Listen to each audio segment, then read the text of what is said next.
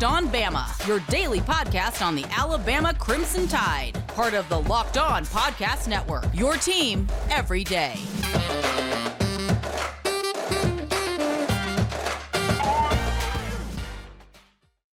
Still the funkiest music for an intro that could possibly be devised by man. That's not Isaac Hayes. Hey, everybody, and welcome back in to Locked On Bama. Luke Robinson, that's me. Jimmy Stein, that's him. Jimmy, how are you today? Good. Scrambling this morning, but I'm settled and ready to talk Bama hoops. Yeah, let's do. We're going to have to talk about this Auburn Bryan Harsin thing, though, because it has gotten absolutely comical. And, look, I know we can joke all we want to, but there's some really smart people, very smart people, much smarter than us, in charge of Auburn University who are doing some things that neither you nor I would ever dream of doing. They sound so crazy. Yeah, I like the let's invent a new policy in the midst of it all. It would be sort of like Alabama going, you know what? If you talk about God, if you question God during a press conference 3 or 4 days before you're fired, you owe us the buyout back. So, hey, Dubos, send us that few million we gave you back in 2000 because we just instituted a new policy, you see, and we no longer owe you the buyout. I mean, that was to me Auburn hitting its newest low. There's a new low every day, but that one was that might take the cake.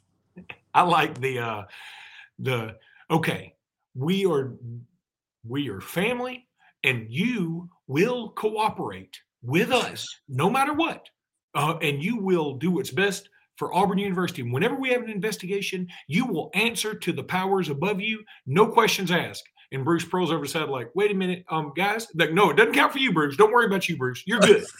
We're only dealing with guys that we think are not good coaches. Bruce, you're fine. You can do it. Keep it going, fam. And the Bruce thing was an NCAA investigation. An NCAA investigation. He didn't cooperate, and he wasn't in Mexico. He was in Auburn. He just said, hey, look, yeah, not only am I not going to cooperate, I'm going to go over here to Acre and just have a dinner. So y'all just worry about that. Or, Mama Goldberg's. I'm going to be over there in case anybody wants to call me, but I'm not picking up the phone, so it doesn't matter. It's really comical how badly this has played out. But I have no doubt in my mind at all that somehow Auburn will win a national championship after this in some sport. I don't know what sport, but and in fact, Jimmy, we've already wasted the first few minutes on it. So I hate to jump into basketball, even though I'm excited to. We'll talk about basketball the next two segments, but Bryan Harsin is, as of this morning, planning to go to the SEC Coaches Conference or whatever the hell that is. And I think this is where they get to meet shortly after signing day to vent and cuss at each other about recruiting and cheating. Really? And you said this and you said that. It's kind of like, I don't know that that's what it was designed to do, but whenever you have all of the football head coaches meeting this shortly after signing day, it's going to come up. That's going to come up. Well, it's going to be reminiscent of the Progressive commercial where it's like, we're trying to help you not turn into your parents, and they're all in the parking lot of the football stadium, and they keep talking about parking lots, and the guy's like, let's quit talking about, we just got to the game. Let's quit talking about parking lots. I think it's going to be the same way. Everybody's going to go, okay, we need to talk about etiquette on the recruiting trail. And, somebody's going to raise the head coach at South Carolina is going to raise his hand and be like, yeah, I do want to talk about etiquette on the recruiting trail, but what the hell is happening at Auburn? And then the LSU coach will be like, yeah, what is going on over there? And the SEC commissioner will be like, okay, let's not talk about Auburn for just a minute. We want to stay on point. And then the head coach at Florida, yeah, I do want to stay on point. But what is that about? That's crazy, right? I mean, that's nuts. I mean, this is so much fun to watch from afar. And there is a part of me that feels for my Auburn friends because we have, in a sense, been there. We hadn't been there to this degree. I mean, what Auburn's doing is unprecedented with an AU. But our escapades with the various mics we had was bad. I mean, it was really bad. And we didn't have to go through that, though, in the Twitterverse. Auburn's going through this in the world of expanded and all-powerful social media, which it makes it even a lot worse. I mean, look, I don't like looking at Twitter after an Alabama loss in equestrian. So I can't imagine how horrible it is to look at Twitter every single moment that this debacle continues. Yeah, I've talked about this a couple of times, but it is really similar to Alabama in '87. But it's not similar, and it's not similar because there was no social media in 1987. There was no Twitter, there was no Facebook, there was no talk radio in 1987, not sports talk. So when Alabama was going through this similar situation, upon Bill Curry's hiring, Bill Curry survived another 2 years. But I insist, had social media existed back in '87, I don't know that Curry would have lasted a single year. It would have been like a fire that swept out of control, like what's going on at Auburn right now. Not an excuse for Auburn, because Auburn brought this upon themselves, just like Alabama brought it upon themselves with the dysfunctional hiring process, where you do things like hire Bill Curry from Georgia Tech over Bobby Bowden from Florida State, even requiring him to interview for a job, as if you would ever ask Tom Cruise to audition for a role. I mean, that's just, it was insane. And Alabama deserved to be called out on it back in '87, just like Auburn deserves what's happening to them right now. Maybe Alabama's was more stupid in '87. I mean, because asking Bobby Bowden to interview at that time is just like asking Tom Cruise to audition for the Tom Cruise story as told by Tom Cruise. I mean, it's so stupid. I can't even imagine what the hell Joab Thomas was thinking. Oh my God, that makes me so mad.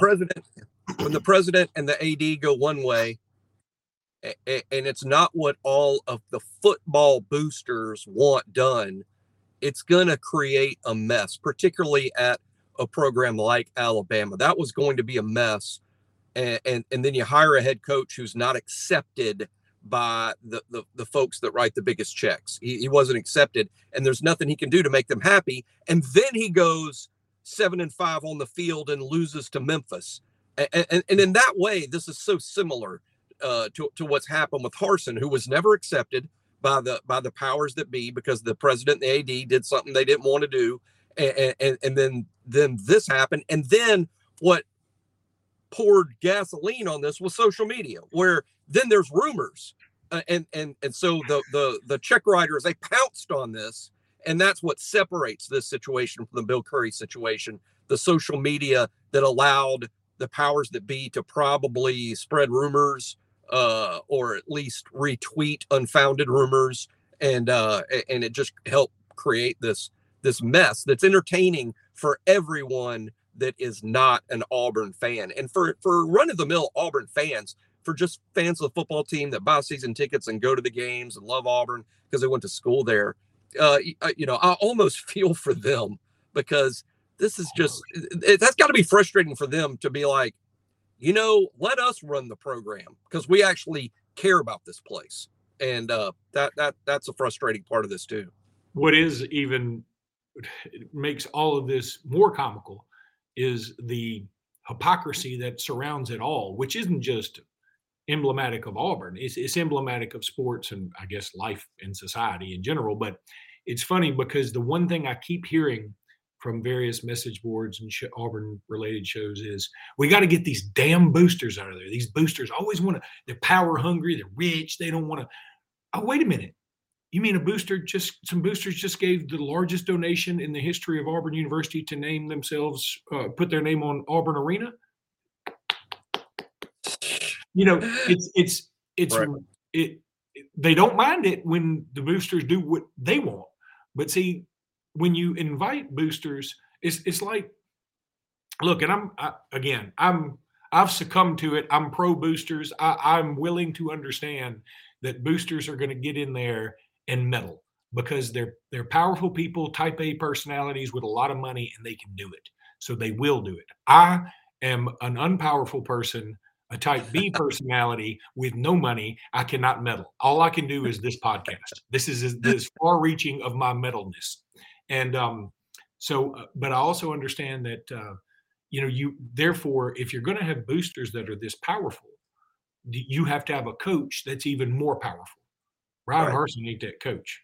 Now, Nick Saban is that coach, and Bruce Pearl is that coach. Brian Harsin ain't that coach. He hadn't built up enough cachet to be able to deal with these boosters, and that's part of the problem. Now, if he survives this, oddly, he will have some cachet, but not the right kind to deal with this long term. He won't be able to deal with this long. It's a complete cluster, no matter what. If we were all playing Tecmo Bowl on our Nintendos right now, we would all unplug it, wait 10 seconds, and plug it back in. Because this is so bad, you have to have a hard reset. That's the only way to do it. Jimmy, I got to tell everybody about Bet Online. There might be less football being played, but betonline.net has way more stuff to bet on this playoff season. From scores and totals to player performance props to where the next coach who's going to be fired is going to land, BetOnline is the number one spot for all NFL betting and any betting in 2022. And it's not just football. I just said that, but it's not just football. BetOnline.net's basketball, hockey, boxing, UFC odds coverage is the best in the business. I'm not playing there. From sports right down to your favorite Vegas casino games, BetOnline.net is your number one online wagering destination. BetOnline is the fastest and easiest way to wager on all your favorite sports and play your favorite games. BetOnline, it's where the game starts, Jimmy. We're not screwing around about that. BetOnline is where the game starts. Awkward pause and scene. Now we can go on to the next segment. Let's talk a little bit about Alabama's big win in basketball last night, which was very nice. I mean, look, Ole Miss is not very good, but we needed this, and we needed this shooting performance. So many things to be proud of last night. Just getting the win, number one. I didn't care how we got it. I just wanted to get it. I made a bold prediction on a Montgomery radio station yesterday that I'm a guest on every Wednesday, and I said I think Alabama wins the next 30 games. That means starting last night, that prophecy came true. That means Saturday when they play Arkansas, I still feel good about it. I think we're catching Arkansas at a great time in terms of what Arkansas is doing and just did, and in terms of what we're doing and just did. So I feel like that's a perfect storm. And then we play Mississippi State, who just got beat at home by Tennessee. And so, yeah, I'm feeling pretty good right now. Jimmy, what last night make you think about? Well, it was a really good win, and not just because we won the game. That was big because we hadn't won a road game since I think the very first one of the SEC season when we inexplicably beat Florida in Gainesville. We hadn't won on the road since then, and so it was big for that. But it is bigger because of the way they played. We needed a night where not just Quinterly shot well, although he needed that. We needed a night where everyone shot well, and that's what happened. And we needed a night where or guys that don't normally contribute to the wins contribute. I mean, Jaswan Holt, who didn't score much, he was really good defensively and helped kind of quell the fire. Ole Miss came out shooting really well, and Holt was one of the perimeter defenders that sort of quieted it down and allowed Alabama to get back in the game and eventually win easily. Just a great team win. I really like the looks on the faces of the guys when the game was over and they're in the handshake line and shaking each other's hand.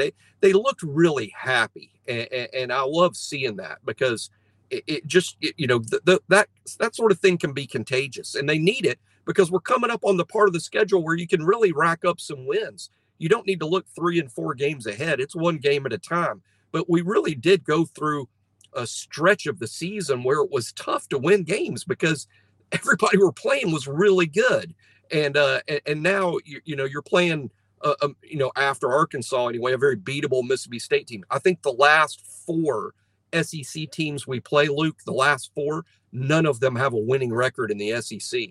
So we could really start climbing and, and right now it's all about seeding. Hey, we're in the tournament. It would take a total disaster for us to play ourselves out of the tournament. We're in, but we need a better seed. We need the best seed possible so we can have winnable games and that opening weekend and get to the Sweet 16. And I'm not saying that's the ultimate goal here, but we all have to remember where we are historically and what we are historically. And Alabama getting to the Sweet 16 is a big damn deal. The first time I see someone angry we didn't get past the Sweet 16, I'm going clock tower. I mean, I get being disappointed that we didn't make the Elite Eight or the Final Four. I get everybody wanting to. I get that that's the goal. But being mad and wanting to fire people, you're just insane is all that is. So let's win some games, get a better seed, put ourselves in a position to win some games in the NCAA tournament and live up to the potential of this team. And the potential of this team, I think, in terms of as good as it can get for these guys, is probably somewhere around Sweet 16, maybe Elite Eight. Final Four, I know it's possible. All things are possible. But since we lost add Namari Burnett and Josh Primo to this team, and yeah, that's a Final Four team. But we don't have Namari Burnett or Josh Primo. One thing I love about the new video YouTube stuff we do is when you're in the car, you slowly, as you're holding the phone there, you begin to slowly lose hand strength. And the screen ends up like about midway through that story, you got to right here and it was just your eyes and your mouth. And I was like, I wonder if he's going to slip all the way to his mouth. It's just his mouth talking. And then it's like you found your second wind and you were able to pick it back up and we got the whole Jimmy experience, which was great. That close to see when you're talking or doing the ads, I'm focused on that. I'm listening. When I start talking, and particularly when I get like emotional, I lose it. I'm like, I don't even know that I'm holding the phone. I'm like, I got a little pissed there. I got pissed because in my head, I was mad at some fictional person who was angry that we lost a Sweet 16 game. This person doesn't exist yet, but I'm easily imagining losing this team that struggled at times, to say the least. This team actually getting the Sweet 16 and someone being angry and wanting to fire Nate, and I was getting mad and losing my grip on the phone. That's so funny because it's like you were being Kramer getting fired from a job you didn't have. All right, Jimmy, let's take a break. I want to come back and talk a little bit more about this game here in just a second. Jimmy, okay, so you brought up Jason Holt. He played 26 minutes yesterday. I'm looking at the stats right now. He played more than J.D. Davison. He played more than Keon Ellis. He played more than Charles Bediako or Juwan Gary. That's bananas talk. Now, here's what I like about it more than anything. Now, people are going to say, well, he was our second leading rebounder. Don't you love that? I find it interesting. I'm not sure I like it. I find it interesting. I like his 3 assists, and I like the fact he was only 1 of 2 from the floor. He knows his role right now. This is not a freshman who got in and thought, this is my shot. I got to shoot when I can shoot. I got to do what I can do. He was team first. I dig that. Now, he's obviously got some, bulking up to do. But man, I was really happy with him. You mentioned Quinterly and shooting better. I thought he shot better last night too. But then you look at the stats. He was 4 of 10 and 1 of from the field and 1 of 2 from beyond the 3-point arc and 0 of 1 from free throws. He really didn't have a great night. Now, he had 8 assists, which and he did have 1 big 3-pointer, I think, in the middle of a run where Shackelford had 2 of them, and then Quinterly capped it off with yet another. Shackelford ended up with 30 points, 8 of 13 from beyond the arc. Every time we do a podcast from here on out, I'm going to implore Jaden Shackelford to consider coming back to Alabama next year. Not because I think I'm just going to beg him because I think he's, because I'm not worried about his interest. I think this is in his interest too. I think that he can become an absolute Alabama legend if he comes back. And I think that would be wonderful. So I'm hoping he doesn't go pro or transfer, because I think that he can come back to Alabama and really help us have an incredible year and be the leader for next year. So that would be a wonderful thing. I'm a little bit disturbed at how little Juwan Gary played and how little I hate to say how little he contributed, but he only had 11 minutes. He had 6 points, which was nice, but only 1 rebound. Charles Bediako, only 15 points. I don't think it was a Charles Bediako game. So I'm fine with his not playing quite so much. And frankly, after dealing with Auburn and Kentucky in back-to-back games, he probably needed a little bit of a rest. He ended up having a pretty good game, in my opinion, based on the amount of time he played. Darius Miles, only 6 minutes. I am getting a little more a little less concerned about J.D. Davidson. I've begun to go from, okay, he's going to be fine, to, maybe he's not going to be fine. Well, now he had 24 minutes. He was 7 of 8 from the field. He had 2 of 2 from beyond the arc. He had 3 rebounds, 8 assists. I mean, that's a steal and a block. No fouls. And frankly, I'd be fine if he had a foul. I like seeing somebody have a foul in the box score. It means they were trying. But anyway, I thought JD played a good game. So overall, very satisfying win. We almost got to 100 on the road, which is a huge deal. And it's the 5th win in a row against Ole Miss, as we very confusingly discussed the Alabama-Ole Miss history of the series in the last podcast. Yeah, I mean, a lot of contributions. And Quinerly didn't have a great statistical night in terms of scoring or shooting, but he was 1 of 2. I'll take that 50% over what he has been. But he just seemed to play a little more maybe under control and didn't necessarily take bad shots. And I think Quinerly's at his best when he feels like, when you can sense with him, you're like, if this guy gets too close to me, I'm going to blow past him and lay it up and take 2. Or if he lays off me, I'm gonna shoot the ball and it's gonna go in. I just saw a little more confident Quinerly last night, and that was good to see. But it wasn't nearly as good to see as J.D. Davidson playing probably his best game, certainly his best game since Gonzaga, and maybe even better than that, in the sense that J.D. was so under control. He was so under control. The 8 assists were awesome. All the shots he took were great. He nothing but net on the 2 3-pointers. His passes were, which is the best part of his game. He's an unbelievable. He is an NBA ready passer in the lane. He's so good at that, and he showed that off again. And now the thing with him is, okay, do it again, because the greats don't just do it once a month. And it's going to get tougher Saturday. We're playing a better team, so.